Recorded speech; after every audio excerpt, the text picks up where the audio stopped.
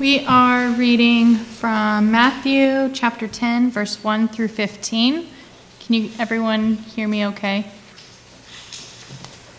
Okay. He called his 12 disciples to him and gave them authority to drive out evil spirits and to heal every disease and sickness. These are the names of the 12 apostles. First, Simon, who is called Peter, and his brother Andrew, James, son of Zebedee, and his brother John, Philip and Bartholomew, Thomas and Matthew the tax collector, James, son of Alphaeus, and Thaddeus, Simon the zealot, and Judas Iscariot, who betrayed him. These 12 Jesus sent out with the following instructions: Do not go among the Gentiles or enter any town of the Samaritans. Go rather to the lost sheep of Israel.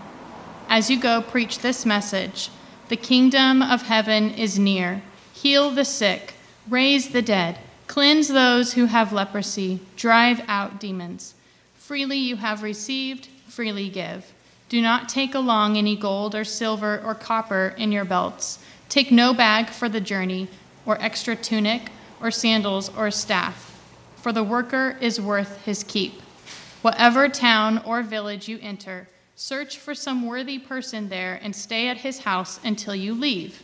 As you enter the home, give it your greeting. If the home is deserving, let your peace rest on it. If it is not, let your peace return to you. If anyone will not welcome you or listen to your words, shake the dust off your feet when you leave that town, that home or town.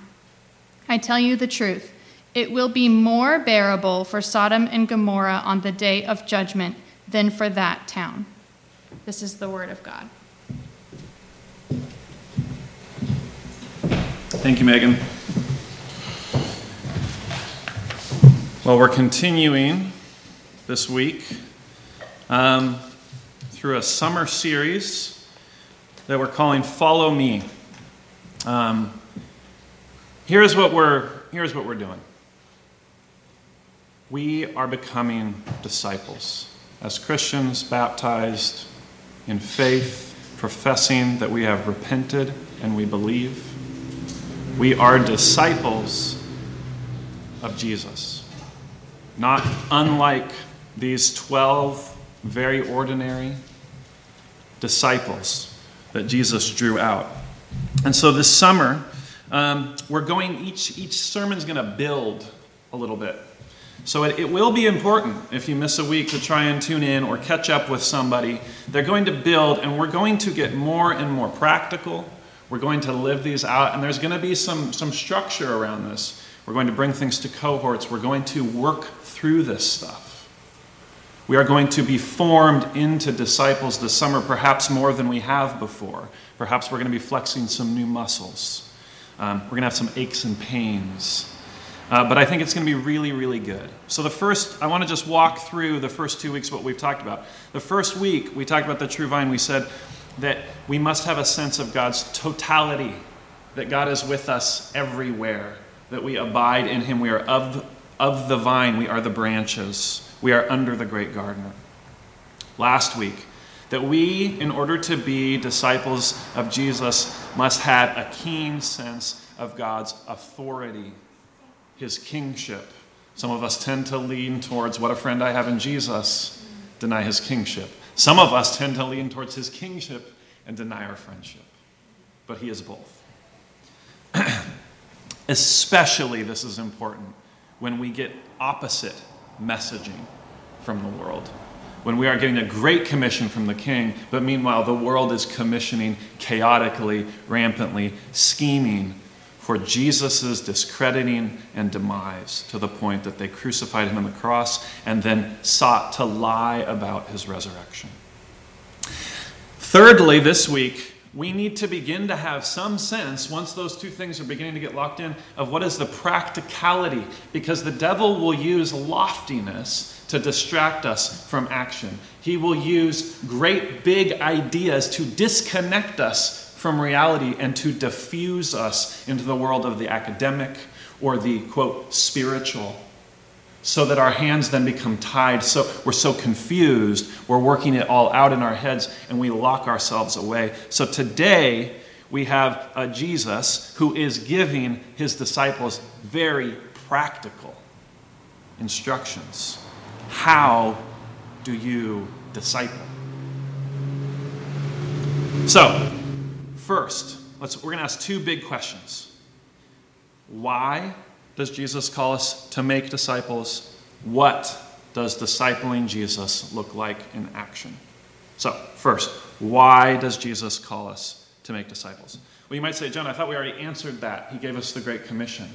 Sure, he did. But actually, he just said, go and make disciples of all nations, baptizing them, right? He didn't actually say the why in that Great Commission. Sure, it's why enough because he's the king and he has authority. But I think for all of us, we can understand it's one thing for our parents to say, do this because I said so. And it's a whole different thing for them to let us in grace and mercy, into the reasoning behind their good judgment. That's exactly what Jesus does here. So, in order to really comprehend this text, if you open your Bibles to Matthew 10 and look at this with me, skip back to chapter 9. And read the last few verses of chapter 9. If we start on verse 33, he says this. He says, Matthew writes, and Jesus went throughout all the cities and villages, teaching in their synagogues and proclaiming the gospel of the kingdom and healing every disease and every affliction. When he saw the crowds, he had compassion for them because they were harassed and helpless, like sheep without a shepherd. Then he said to his disciples, the harvest is plentiful, but the laborers are few. Therefore, pray earnestly to the Lord of the harvest to send out laborers for the harvest. You see, Matthew would have understood us to be people that read this Bible like any other novel. We're going to have read chapter 9 to catch up to chapter 10.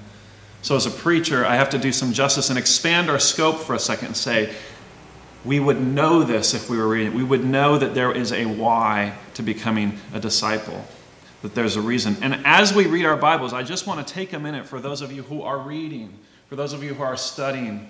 As you're grappling, I tackled this text and I said, yeah, I think I get it, but I have some questions. And so what I did is I just zoomed out a little bit. I'm going to read the chapters around it. I'm going to get some context. I'm going to read this like I would read any other book. And sure enough, there it is. Why do we disciple? Why are we called to make disciples? Because the world is full of the harassed and helpless that are like sheep without a shepherd. It's interesting. Matthew writes this intentionally alliterating. In the Greek, it's two words that start with E. Eskimenoi, and eromenoi. It's harassed and helpless. Just like in my translation in the ESV, it says harassed and helpless. See, there's an alliteration. We're supposed to remember these things. We're supposed to have sort of a recall, a memorization that says, yes, the world is harassed and helpless. They are sheep without a shepherd. And that begins us on the right footing to make a disciple. Because if we don't begin on that footing, then it's very easy for us to read this passage and go, yeah, no problem. Shake the dust off my feet, walk away, no problem. They're lost and whatever. I'm better than them. The world's off its rocker, but I'm saved and I'm good, so I'm just going to keep on going. Jesus says it's not that at all. He says the underlying aspect of all of this, the motivating factor on why we make disciples, is one of compassion. Jesus had compassion for the harassed and helpless. He saw them as people that were lost. Originally, there was a plan, and they had lost the plan. And although they didn't realize it, and still don't realize it, if you think about the people that you know that don't know Christ, they may not say, I'm harassed and helpless. But they have become their own shepherd. And Jesus says, because of that, they are in the devil's hands. They are harassed and helpless. What Jesus is really saying here is the world needs a pastor. Because that's what that word shepherd means. The world needs a pastor, and that pastor is the perfect man, the only man that can be the true pastor, and that's Jesus. They need Jesus. So why make disciples? to reclaim and redeem and bring back, rescue the harassed and helpless. To who? To Jesus. Not to yourself, not to your ideologies, but to Jesus' way. And then he says this, he says, this is urgent. Right? He says, the harvest is plentiful. The laborers are few. There's a need. There's an immediate need. Therefore, pray earnestly to the Lord of the harvest to send out the laborers into our harvest. I don't know about you, but I grew up in Walla Walla, Southeast Washington. It's farm country. Man, when the harvest is on, you better get out there. Right? People are rushing out and pulling 12, 15-hour days, getting everything cut down, everything brought in. When the harvest is on, you must get out in the fields. So Jesus is making a very clear, painting a clear picture here of what it is discipling is. Discipling is not a later thing. Disciple is not a thing we can delay. And it's also a thing that doesn't need us. He says the harvest is abundant and the laborers are few. Get out there. My kids and I were on a walk and we saw a sign, right? And the sign it said Brody's Lawn Mowing Business, and it was all written in like kids' handwriting. And then it had like little numbers you could pull off the bottom, and it had his rates and it had everything. And we geeked out on that so hard because we said, there is a need. Brody, there's something wrong. Brody's, all of his numbers are here. None of them have been picked off, right? But people need their lawn mowed. What's going on? Brody wants to work out there. He knows there's a need for the harvest, but something's missing in this. And so we started thinking about how do you run a business and how do you set things up? And how do you tackle the first thing that Brody did tackle, which was people need their lawns mowed. And my kids started coming up with their own business plans. So they came home and they said, I'm gonna hang a sign, Dad. I want to make a business that I can make money with, and people can take my number and call me. And I said, great, the first thing that you need to do is you need to get a sense for what people need, right? They had all sorts of fun ideas of what they want, but they needed to have a sense of what people actually need. And Jesus says, don't for a second kid yourself. There is a need for this. There is a need for this discipleship. I think some of us have so downplayed that need, relegating it to somebody else, that we've dismissed it. So then we have one more question that we have to ask something that to me was really curious. Okay, if Jesus is the king of the universe, and if the sheep are truly lost, why ask 12 out of his, throngs of disciples? He brings these 12 out. Why ask these 12 guys to do the work? Why not just snap his fingers and reclaim everybody back to him? I mean, why? With an all-powerful God, it must be that with the need, that there's some component, some character of God in his compassion, in his desire for redemption for his people, that he has chosen us as people that are to come and work with him, that is part of the plan. It doesn't work unless we come and pray to his ends. We say, thy will be done, and we pray. And then we consider the fact for a moment, something pretty startling perhaps, that when you pray a prayer, God may ask you to help fulfill it. That as we pray, God, may your will be done. May you reclaim, may the sheep that are lost be brought back in to the field, that he may say, that's why I have you. That we are making ourselves vulnerable when we ask this question, why disciple? And Jesus is pointing his hand and he's saying, we disciple because I've brought you into this with me. So that's where we start. We start with the sense that there is a compassionate sense, there's a reason for discipleship, there is a need, there is a compassionate God who wants to bring about his redemption, but he will not do it alone. He asks us to do it with him. He will redeem his people through his people. And that puts the church squarely at the center. What he has given to us as a church is sufficient. His plan and ways and power are sufficient.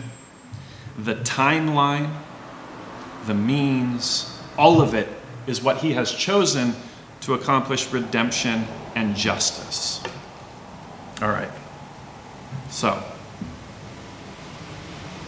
I have one more reason. I'm going to be very brief on it. Why does he call us? John, does he actually call me? You could read this and you could say, well, his apostles had a special mission. He's giving them a special mission to Israel. John, how can you interpret that Matthew 10 applies to me? And I think that one's fairly straightforward because of Matthew 28, because of the Great Commission, which says, go and make disciples of all nations. He's pushing them out as his last wish to do it everywhere. So, what does discipling to Jesus look like in action? I want to walk through 4 sort of images, sort of visions of identities that the disciples take as they begin to disciple. So when you ask the question, okay, I get that John really wants me to disciple. I get that Jesus apparently really wants me to disciple. I feel like in my head I am or I want to. Okay, I want you to challenge yourself by asking you these 4 questions. Are you a student of Jesus? First question. Are you a student of Jesus? Are you traveling out from and back to Jesus? Are you a herald? We'll talk a little bit more about that. Are you a herald of Jesus? And are you a healer? So first, are you a student? So, the word disciple most closely resembles the word for learner. So to be a disciple meant these were people who were learning the way of Jesus. They were there to be with him, to learn him. There's 3 texts in the Synoptic Gospels that mirror this. This is a very well-known and rewritten story. Matthew 10, Mark 6, Luke 9, all have the same basic ingredients of this story.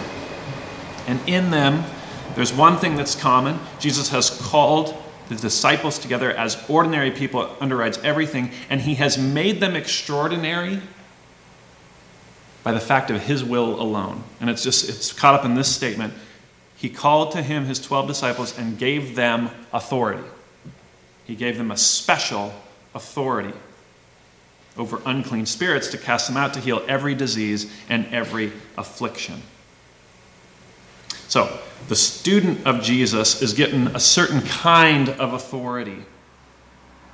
So it's not their own skills necessarily, or their own smarts, or their own looks, or their own genes. It is their devotion as learners that presents them to Jesus as those worthy, and then it is him giving his authority to them. So it's crucial that before we think about getting out there, that we think about what it means to be a learner. That these people were people that had come around Jesus from all different walks of life because they were attracted in some way to his teaching. These were people that probably had gathered around him as he was teaching well before he actually called them out as his 12. And they were curious. They wanted to know more. They were kind of in the back rows, moving towards the middle rows. Now they're sitting in the front rows. Jesus is eyeing them. He says, I want you, I want you, I want you. I don't care what you've done before. I don't care that you're all different. I don't even care that you might all hate each other. You're all with me now.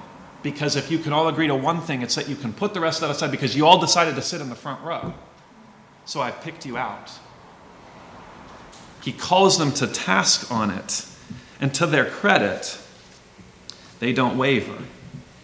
And he says to them, he says, this is not a class audit, right? If you take a class, I was just looking at seminary classes, like kind of fancifully thinking if I could possibly sign up for one. And I was thinking about it and I go, well, I could audit this class, right? What's an audit? An audit's where you pay a lot less, they don't grade your papers, you don't have to do everything, you just kind of sit and listen. Discipleship is not an audit. Discipleship in this case looks a lot more like what? An internship. So the disciples were becoming interns, where Jesus had said, I think you've got the stuff that it takes. Come on, let's intern. And you're going to learn on the job. And so we see that we have these 12 disciples who have a changed heart, and then through the process of interning with Jesus, They change their habits radically. I'm going to repeat that because this is one of the things we're going to work on in our cohorts. They have changed hearts, and then they begin to change their habits.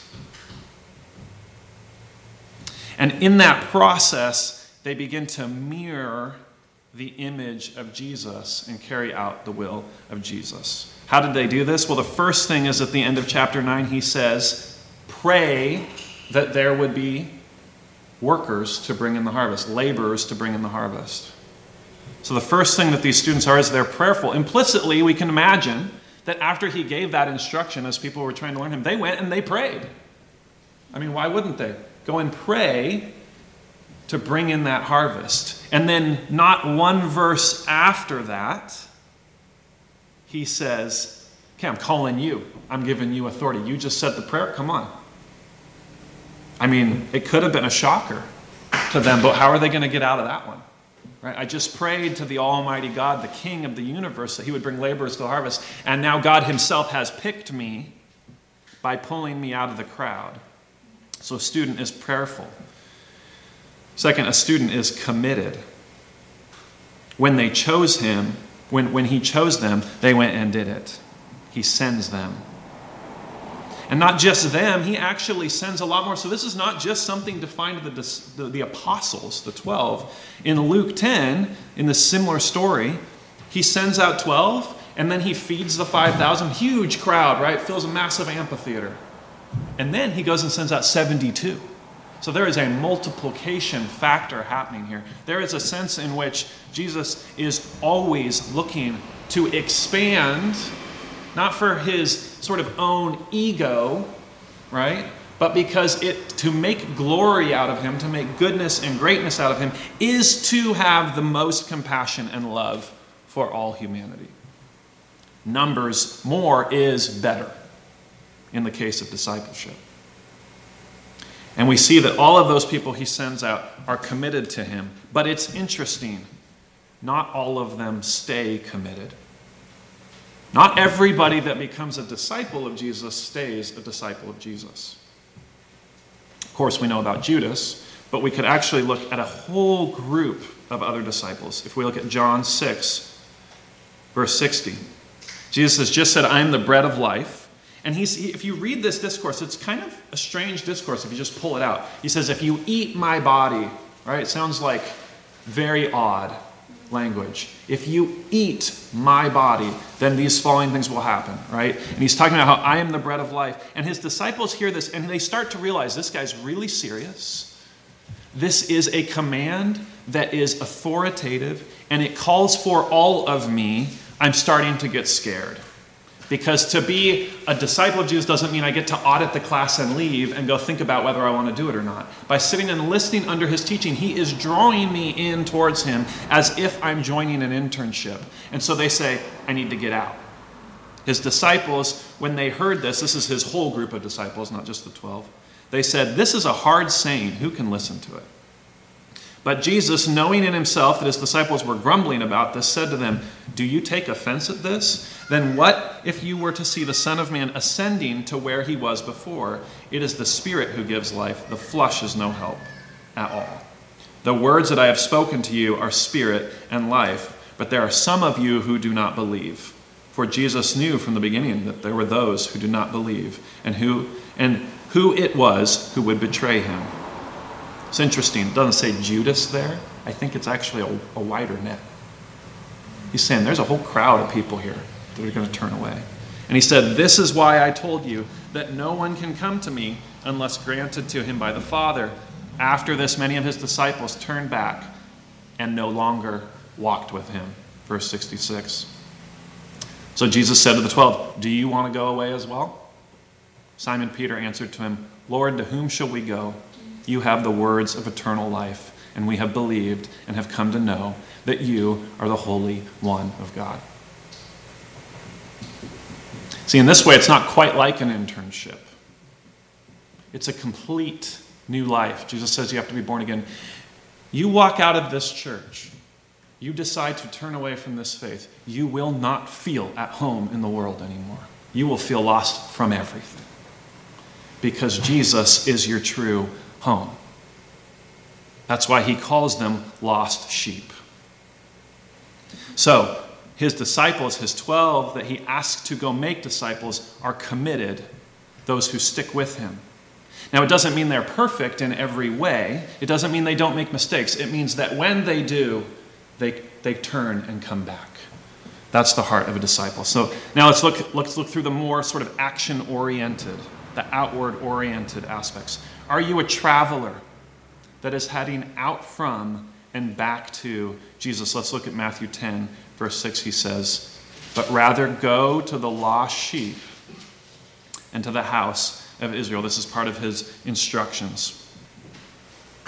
Go to the lost sheep in the house of Israel. Well, we talked about that sense of going to the lost sheep. So we know a traveler is compassionate, but we also know that a traveler is going. They're searching. So as a disciple, as somebody who's learning to disciple, we are going to be people who are always searching. But not just that, we are going to be traveling out from and back to. I made that a very clear distinction because I think it helps give us a really good image of what it means to disciple. That we are beginning in our journey of discipleship, not just in the grand scheme, but in the most minute scheme, to a daily, to an hourly, perhaps to a minute, perhaps to a moment. If I were able to spiritually diagnose where our brain is going, we are looping like this. We're going back to Jesus. We're bringing everything back to him. We're jumping out into the world from that, and we're circling back. He's anchoring us. He's pulling us. There's a gravitational pull to a good disciple that we can't help but do that. Once we have trained ourselves to look to Jesus as the truth and as the authority in our life, because why wouldn't we come back to him with confusion and doubt and lay it at his feet? Why wouldn't we come back to him with a friendship that's gone off the rails and lay it at his feet? Why would we not come back to him with a habit that seemed destructive and lay it at his feet? So to disciple is to go out and back in this continuous loop. This is kind of what it's like for those of you who are seamstresses or sew at all. To disciple is to begin to ask Jesus where to pin down the garment. You're pinning it down, and you're constantly looking at all those pins. That's your heart, that's your attitude. You're saying, I'm going to start laying the pins. And then I'm going to begin to sew it with my habits. I'm going to begin to work it out with my habits. And it is a daily process of beginning to pin and ask, and then beginning to sew along with the hand of the Holy Spirit. It is a moving from the presence out toward. William Barclay writes this. He says, "No work of Christ can ever be done except by men and women who come from the presence of Christ. Sometimes in the complexity of the activities of the modern church, we are so busy with committees and courts and administration and making the wheels go round with childcare, with snack tables, with driving places, with all of the things we do in this church that make it happen. They're all good things." He's not saying they're bad things. He says we're so busy with the realities and the work and the chores and the duties that we are in danger of forgetting that none of these things matters if it is carried on by people who have not been with Christ before they have been with others. That's convicting. He continues on and he says, if this student image is feeling a little cold for you, say, John, I get what you're going at, but being a student of Jesus, it doesn't really do it for me. I don't like it. Listen to this. He says, we have the beginnings here of the king's commission to his messengers. The word which is used in the Greek for Jesus commanding the 12 or giving them orders is an interesting and illuminating word. It's the word perigelion. This word in Greek has 4 special uses. I'm just going to give you 3 of them. We've already talked about the king's command last week. He says it's a military term. Jesus was like a great general sending out his commanders out on a campaign and briefing them before he went. It's a term which is used for imperial command. Jesus was like a king dispatching his ambassadors into the world to carry out his orders. It is the word used of calling one's friend to one's help. Jesus was like a man with a great ideal, summoning his friends to make that ideal come true. So, why then, in this case, are they just sent out to Israel? If we continue on in the text, it says, he said, go nowhere among the Gentiles and and no town of the Samaritans. Well, we know Jesus was with a Samaritan woman at a well. We know he told the story of the Good Samaritan. We know that this seems counter to Jesus' whole way of thinking and his whole compassion for redeeming us. Why does he send them out to Israel? It might seem to you like a detail, like why is John thread drifting down this detail? It's crucial, and here's why. First of all, yes, it was prophetic. God did say, I will redeem Israel first. So there's a prophetic nature to it. In Revelation, we see God bringing Israel separate from everybody else. He brings Israel as a particular nation. So there is a biblical, theological reason for it. But there's also just a practical way of looking at the text. Like one more time, Barclay here, he says, the 12 were not equipped to preach to the Gentiles. These are a bunch of Jewish guys. He says they had neither the background nor the knowledge nor the technique. Before the gospel could be effectively brought to the Gentiles, he writes, a man with Paul's life and background had to emerge. A message has little chance of success if the messenger is ill-equipped to deliver it. If preachers and teachers are wise, they will be aware of their own limitations and will see clearly what they are and are not fitted to do. I thought that was interesting. But he says, but the great reason for this command is this: wise commanders know they must limit their objectives. See, I think it's too common for us to frequently get overwhelmed with this idea of discipleship, and it becomes this grand scheme. And what did I say about that at the beginning? It then begins to diffuse out into the ether. Of course, I'm called to be a disciple. I get it. I know I'm supposed to make people Jesus followers. And we cannot connect it. It's too grand to be able to connect it to our actual today. But if what we've heard is true, then we are asked literally when we walk out of this church building to be discipling with our life. And so Jesus, as a wise commander, limits their objective. And he says, I want you, there's just 12 of you, I want you to go and do this specific thing. And in his case, it was a temporary, specific command. He was giving them very clear directions for reaching Israel itself. So there's an immediacy to it. The focus shows us that a traveler is undelayed, as I mentioned. A traveler is searching, but they're searching specifically in their own life, with their own testimony, with their own stuff. I think I've mentioned this before, but we are most committed to being disciples. We are most effective at being disciples for Jesus to people that we can listen to and understand, and people when they hear us can understand Jesus. And the way that we're going to do that is by finding people that walk in our worlds, finding people that we connect with, and at least beginning there. I'm not saying that we can never disciple to somebody totally unlike us. Jesus may intentionally put you there. But I think Jesus is saying, just keep it simpler to start with. Are there moms that have gone through what you as a mom have gone through? Are there students that have gone through what you as a student have gone through? Are there people that are retired that have gone through that? Are there people that are blind like Ron who have gone through blindness that understand that? How do you speak Jesus to that person as somebody who's lived through that, and start there in your discipleship journey? As a Jew, go to Israel. As a Jew that believes in Jesus, 12 disciples go to the house of Israel. Simplify it. Don't make this so complicated. And then he says this, he says, you are to proclaim. Verse 7. Proclaim as you go, saying the kingdom of heaven is at hand, or some translations say is near. So we are to be heralds. Well, what is a herald?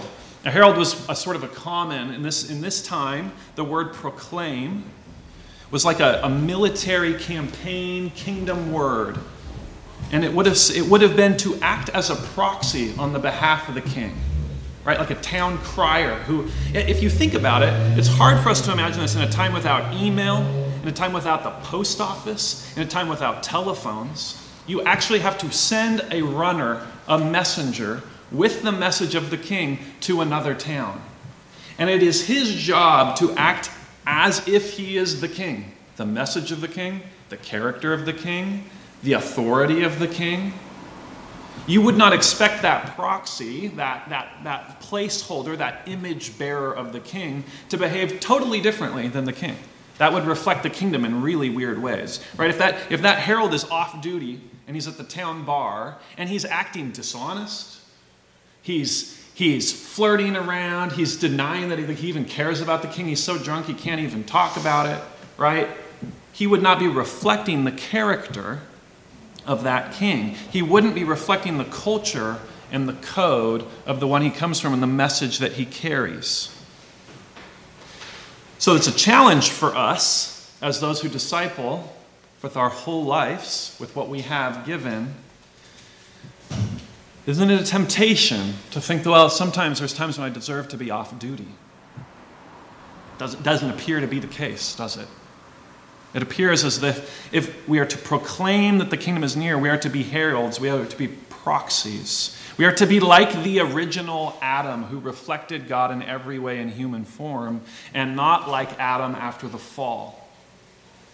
It's a tall order. Of course, we will fail at it. Of course, we will not be perfect at it. But he says this is an ideal of what it means to make disciples. To follow me means that you will be a herald, that you will be an image bearer.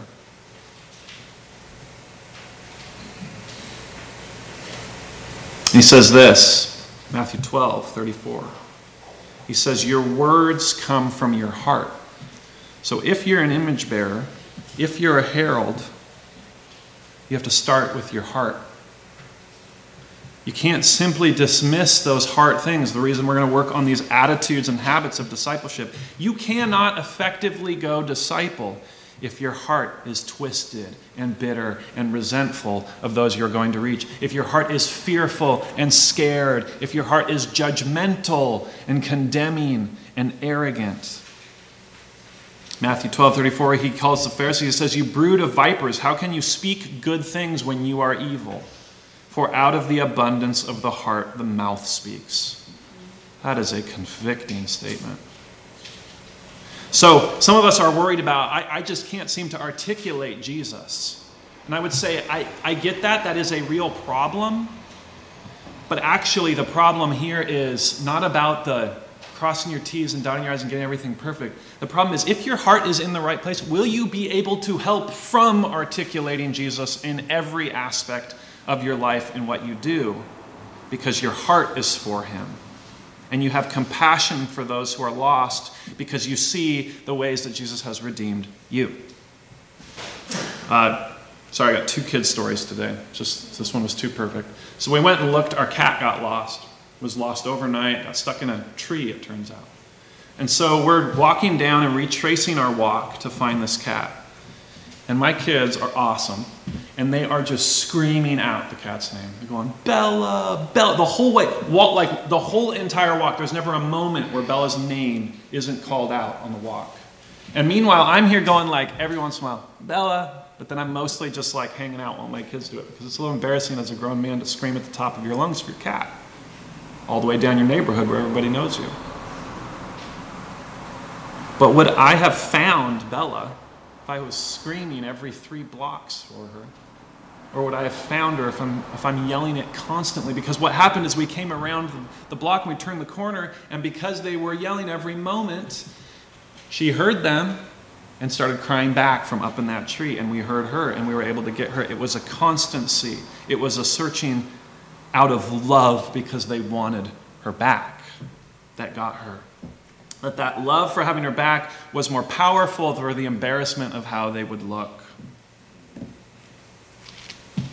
And of course, as heralds and image bearers, we're not just loving other people for our own sake, but we're loving people to Jesus. So this is not a vague, general, philosophical love. I saw on a sign down the road, it had a list of sort of like manifesto statements, and one of them just said, love is love. And I was like, okay. But like all you're doing is reinforcing whatever I think love is. Now I just feel like it's that more. Like for us, sometimes our feeling is, okay, to go and love people, we've already decided what that means. But if we're traveling to and from Jesus as travelers, and if we're heralding him, then every relationship, Christian or non-Christian, we are going to have a deep internal desire and wish and prayer for that friendship to head towards Jesus. All the time. We are always going to know that that friendship will be better if that person knows Jesus. There's just no question about it. It's not a doubt.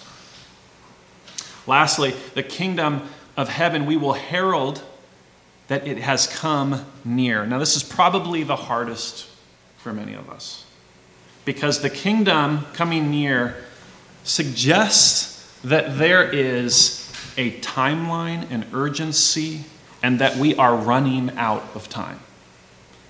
And some of us who grew up in this faith have gotten frustrated, I think, speaking as one who grew up with a lot of end times talk, that it made God seem wrathful and vindictive. But if the king is truly the king, and if the king truly wins, and we know he will win, and if no evil will be in the kingdom, then what happens to evil? That's the question.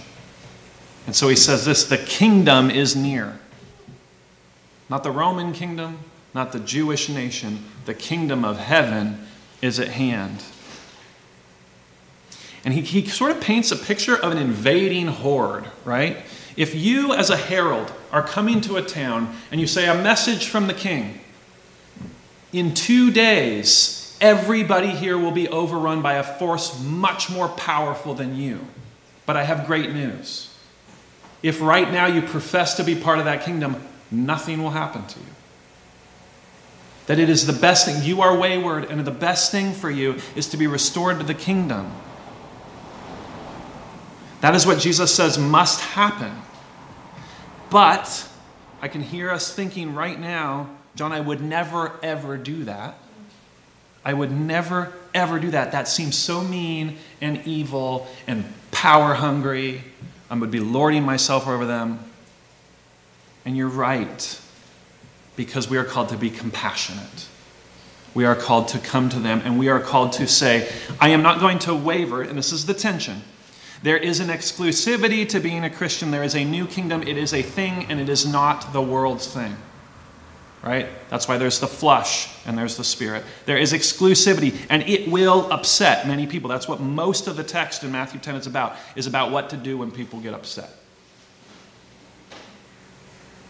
And it is near. There is an immediacy. And if you've ever done this, when you present a conflict to somebody, what makes that conflict worse? When you're like, I need to know now. So you're already disagreeing, and now you seem impatient.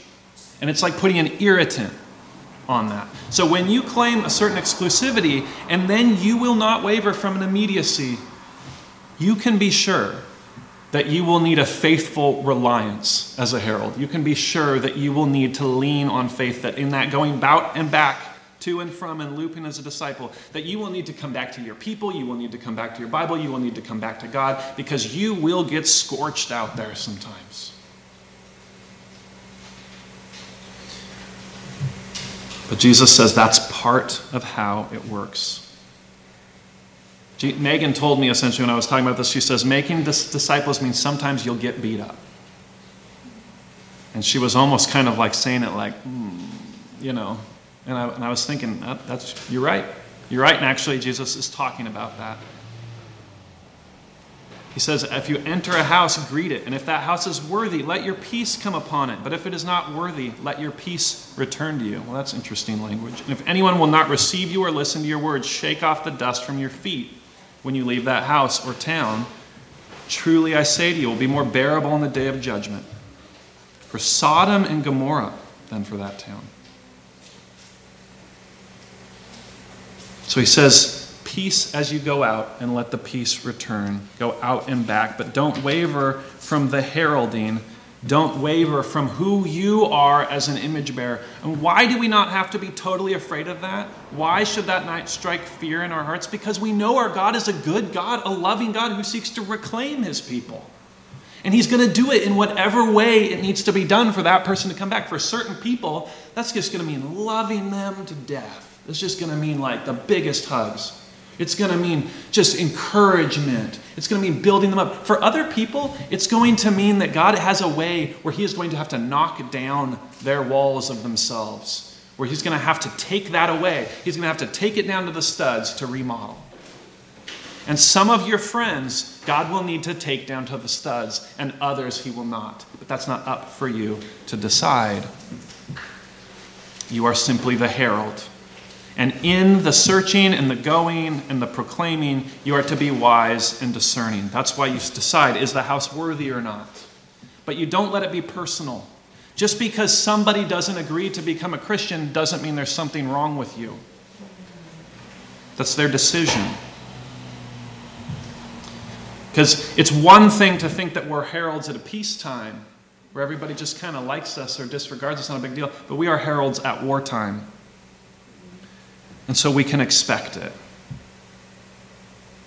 But we need to realize that compassion and justice are what win at the end of the day, so that we are on the winning side of the battle. Not so that we can be arrogant or elitist, but so that we can be truthful. Because there are two sides we easily go to when we think about the kingdom coming and the end times. Either path you're on, if you're not careful, that you continue to be with Jesus, they will take you one or the other place. They will take you to elitism, overemphasizing the remnant, overemphasizing how we are the chosen people, overemphasizing how we've got it, not worried about you, I'm going to cloister myself off, right? I'm just going to wait it out until Jesus comes back. Or universalism, which is, Jesus is just so good, I don't know why he wouldn't want everybody in heaven. And one of those two things is going to happen unless we are discerning, at peace with who Jesus is, at peace with our following him, putting our peace out to those, seeing if it grabs, seeing if it takes, spending time with them, hanging out in their homes. And if it doesn't grab, bringing it back into you, not abandoning it entirely. You bring your peace back onto you. You shake the dust off your feet.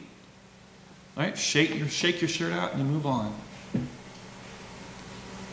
That is a hard thing for us to deal with. For some reason, maybe it's America, maybe it's the West Coast. There's just something really hard about that to grapple with. But Jesus is very clear on it. Lastly, if you're a disciple, are you a healer? Hopefully this will help those where the herald thing, they were like, no. This might be another way to help you understand this. Are you a healer?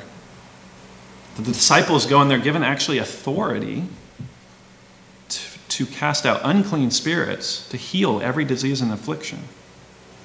And then he says specifically, heal the sick, raise the dead, cleanse lepers, cast out demons. You received without pain, give without pay. So we can see right away that a healer is generous and overflowing. As disciples of Jesus, we are to be people that get so much from the space we spend with Jesus that we can it's just coming out over the top. We've talked about this before. That because you got what you got for free, you can freely give. The herald is less concerned with his proclamation about what it means to him because he knows that he has the protection of the kingdom. He knows the forces that are behind him. He knows the truth of the word. He can see from up on the hill the forces on both sides, and he says, I'm positive this one's winning. I'm positive. He has faith, and it brings peace. James has that verse where he says, your life is but a mist, right? Jesus talks about taking care of the birds and clothing the flowers, right? We are so concerned and anxious about our survival because we make so little of Jesus' goodness and his promise of the new heavens and the new earth. And that robs us of all of the power to do the things that we must do as a healer. To be a healer is to live for others. It's to go out and take your time with them. It's to go out and change who you have come here to know yourself as in order to be with them sometimes. Paul says, to the Jew I became a Jew. To the Gentile I became a Gentile. Paul says, if it means winning you back, I'll go hang out and learn something new. If it means I get to love you and be with you more, I'll name that thing as less than and I'll spend that time with you. And what's interesting, the irony here, is that there is physical healing, But the physical healing is just sort of like a surface treatment, surface veneer. It's just sort of skin-deep version of the true healing that we are called to heal by. So it is good for us to be doctors, nurses, physical healers. It's good for us to do that. But the true healing that we're coming to bring is a spiritual healing. And that's what Jesus' physical healing always reflected. Every time Jesus went and healed somebody, after that experience, what happens? There's always a call to faith. And there's always an acknowledgement of belief. The physical is simply just a glimmer of what's happening in the spiritual realm. And that's what Jesus is after. So, I rushed through that healer piece. There's so much more we could go into. But this is what I want you to take away from this whole thing. That to be a disciple is first a process of character building, which is something we'll go into a lot.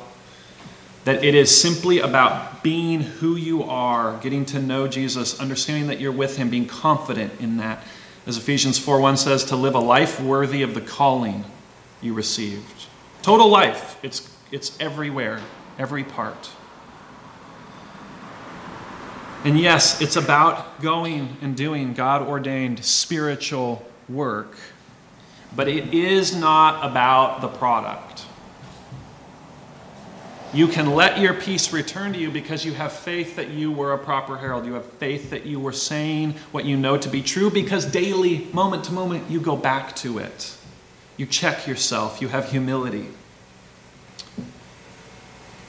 And that you can leave the results up to God. There's a common business wisdom that mirrors this well, right? You can only control your own actions. You can't control outcomes. And it's just wise character. It's just very wise character. So many of us get wrapped up in getting the outcome that we're after, right? That we then either get totally led astray because we're so after the outcome, we've placed it above God and it's become an idol. Or we go after the outcome and it doesn't turn out even close to how we want it and we're so demoralized we want to give up. And to be a disciple means that you are in love with the process more than the product. That you feel for the lost sheep and you desire for the great shepherd to bring them back, but you realize you are not that great shepherd. And you pray, thy will be done. So, to end with, I just want to say this, get super practical again. These are the habits of presence in our life, and these are the things that we're going to work on together. And I'm going to I think I'll send these out in an email form so we can sort of work through these. Maybe hang these on your fridge as a great way to disciple this summer. As we walk through these identities and these traits of discipleship, of the student, of the traveler, of the herald, of the healer, those will be on your fridge. But then we'll have these habits, the habits of presence, of making sure that you're in the presence of God before you go out, are prayer, thinking and words directed upward. I'm not conflating those two as the same thing. I'm thinking prayer and thinking and words directed upward. Study and wrestling with Scripture silently and in community. So Sundays and Tuesdays, we're going to do that communally, and then there's independently. Praying from compassion, from the Word, for the world. That our prayers not become so internalized and me-focused and I-focused, but that they come from Jesus's and God's will, so that the Spirit in you is praying out for the world in compassion. Listening from the Spirit as it stirs movement within you. Discerning and acting in movement with immediacy. That one's hard. Faithful resilience. Focus. And I want to throw this in here. It's not in the text. Mark 6. Same exact discourse. What does he do? He sends them out 2 by 2. I think for some of us, there's probably a sinful side that really likes that. Is like, man, I can't do this on my own, so I really need somebody else. But there's another side of us that hopefully that will bring great joy to us in saying, look, it's not about let me sit next to you so I can copy your notes, right? Because how will I perform in the internship if I just slide it up next to you and copied your notes? But two people who have studied and come together, man, that's glorious. Sends them out 2 by 2. So we'll work these over together. I want to be very, very practical. But I want us to know this beyond and above everything else, that to disciple is to be called and asked and working according to Jesus, out of his heart, out of his compassion, first and foremost, because we see that we were a lost sheep who was reclaimed because the kingdom is near, and that we are simply going out to reclaim others. Let's pray. God, you give us tall orders. It can be hard even to voice them, but your word is clear. Your word is so crystal clear on these things. I pray that you would soften our hearts, that you would take our doubt right now, that you would comfort us, that you would help us to understand and have your peace and rest in you. Pray that you would compel us and convict us to be disciples for you. In Jesus' name, amen.